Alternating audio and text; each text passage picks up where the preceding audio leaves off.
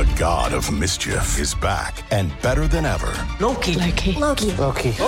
Wow, great to see you again. Critics agree Loki Season 2 is marvelous. Great. And it's finally here. How much do you know? Let's assume I don't know much. A mind-bending adventure. Spectacularly cinematic. I've been waiting for a moment like this. It surpasses all expectations. A little over the top, don't you think? I thought it was spot on. Loki Season 2. Now streaming only on Disney+.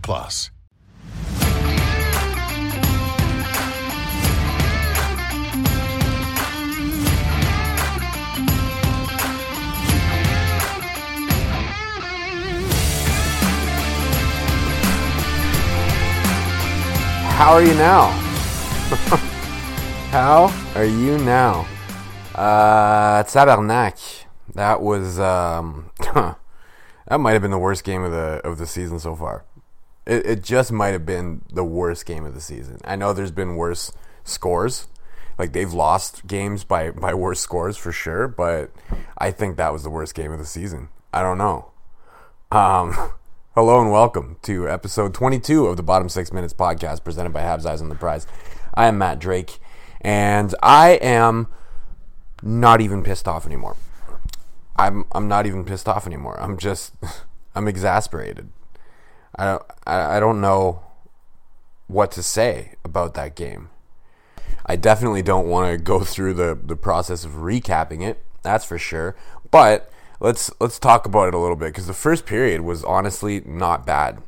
The Habs actually outshot the Sabres. They put 15 pucks on goal. They get out of the period 1-1. I mean, the two goals that were scored, you had a giveaway by Arturi Lehkonen in his own zone that the Sabres capitalized on, and Tage Thompson scored. And then you had a giveaway by Jeff Skinner in the Sabres zone that Josh Anderson capitalized on and scored on. So mistakes were costly, right? Any mistake you made had a good chance of jumping in your net, but really there's only two mistakes. And if they played 40 more minutes like that, I think they, I don't know if they win, right? But they definitely, do they lose 4-1? I don't think so. I think at least it's close. It's an entertaining game. But what they did instead was the complete fucking polar opposite of playing the way they did in the first period. In the second period, they had 2 shots on goal in that period. 2 shots. 2 shots. This in a period where they also got a 4-minute power play from a high stick. Jake Evans bleeding out of his mouth. So they call it. They give him the 4 minutes. And the Habs do nothing with it. And not only do they do nothing with a 4-minute power play, they actually let Kyle Okposo score a shorthanded goal, where he took a backhand shot, a shitty rebound let out by Montembeault, and he goes, collects his own rebound, nobody's D'ing him up whatsoever, puts it in the net, and at that point, the Sabres were already up 2-1 going into that power play. This was like a golden opportunity for them to tie up the game, and what do? Well, not only are we not going to tie up the game, we're going to allow a shorthanded goal. My God, just brutal. And then, third period, at this point, the Habs once the Habs fall down 2, they're basically useless, right? Basically useless. They basically stop playing. And third period, they did a little bit better than the second period. The second period, honestly, and I don't want to sound overdramatic, I think it was one of the worst periods of hockey I've ever watched. It's up there, for sure.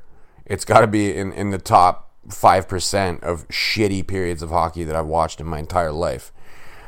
Just brutal. But the third period, it got a little bit better.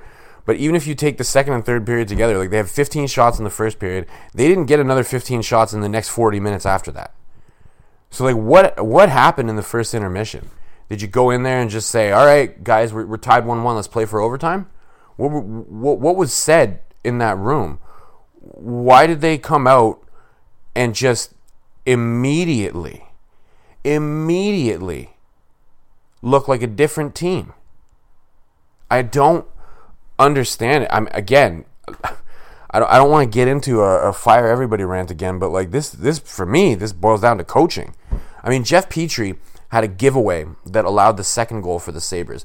He gave it away at the offensive blue line. He kind of skated around behind the net, up towards the blue line, and then didn't know where he was going to go with it. And this is, by the way, he had like a carbon copy of that same giveaway in a previous game. I forget which one, but I know it was a very similar giveaway with him coming up towards the blue line, just not knowing where to go with the puck and then losing it. And it leads to a goal, and there's no consequences for him. He doesn't get benched. Like, I understand he's one of your higher paid defensemen, and like I get it, you want to use him, but like, where are the consequences? Right? Why are you as a coach, like, Mattias Norlinder was getting severely limited in terms of minutes. I'd have to go and check and see exactly how many minutes he played, and I'm going to do that. I'm going to go to Natural Stat Trick, shameless Natural Stat Trick plug, love that website. And let's scroll down and take a look at I'm just going to look at 5-on-5 ice time. Right, so if we look at 5-on-5 ice time, Mattias Norlinder played 13 minutes and 15 seconds. Right? Jeff Petrie played 16 minutes and 19 seconds. Mattias Norlinder did not give the puck away, allowing a ridiculous goal against that didn't have to happen. Right? This doesn't make any sense. I still think Petrie's playing hurt, but like, even if he is playing hurt, right, and he's like trying to hide an injury from you or something, or maybe you know what? Let me give Duchamp some credit. I'll say, what if maybe he doesn't know that Jeff Petrie's playing hurt, right? But then there has to be consequences for that shit. You can't just have a giveaway like that and be like, oh well, you're still gonna get your regular amount of minutes. I don't know. I have no idea what it would take to fix this team at this point. I really don't. Where's Jeff Molson at?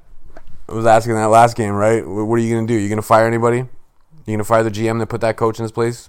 Sign him for 3 years? What are we going to do? Oh, no, we're just going to blame the players, right?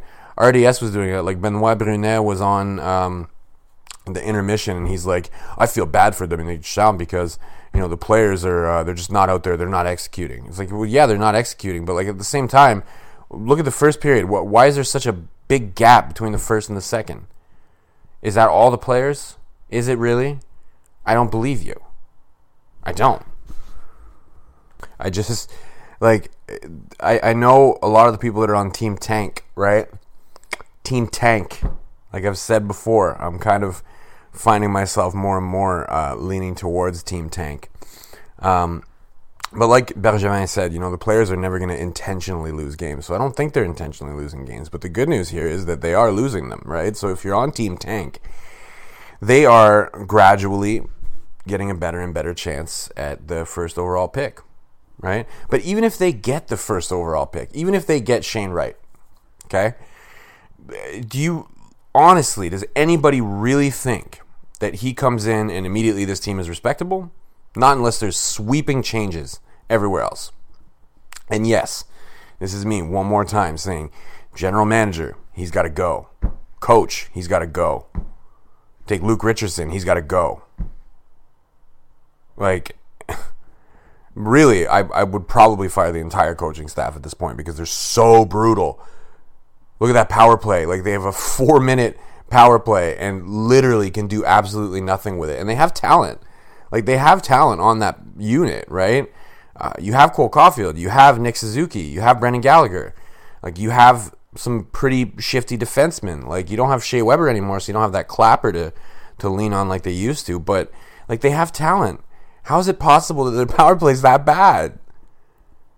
It doesn't make sense.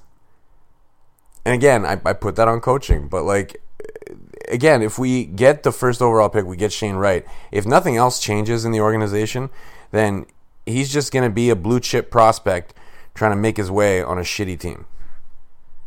And I do believe, like, I've seen that kid play. I think he is, as advertised, a first overall surefire thing. That's what I think.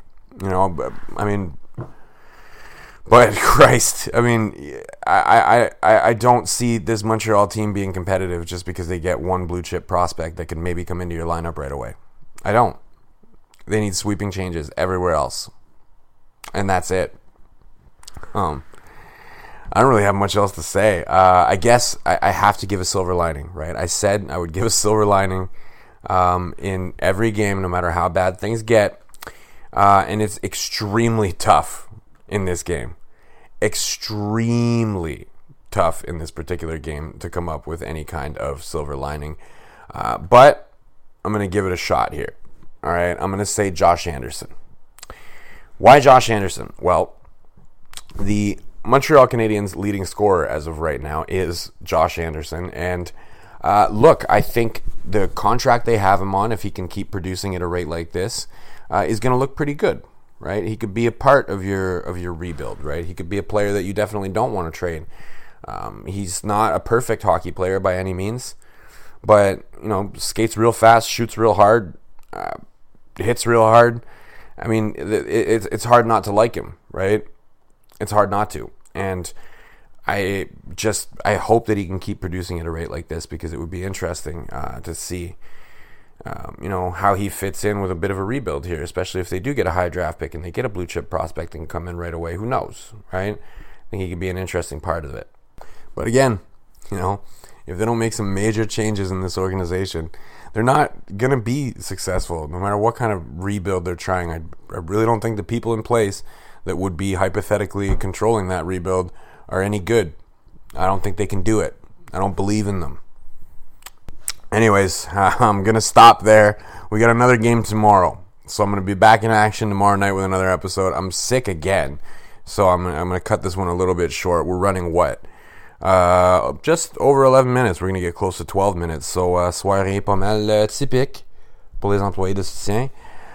We are on Spotify, Google Play, Apple, Megaphone. I'm on Twitter at DrakeMT. Drop me a follow. I would appreciate it very much. Like I said, game tomorrow night, so I'm right back at you on Saturday night. As always, thank you very much for listening, and à la prochaine.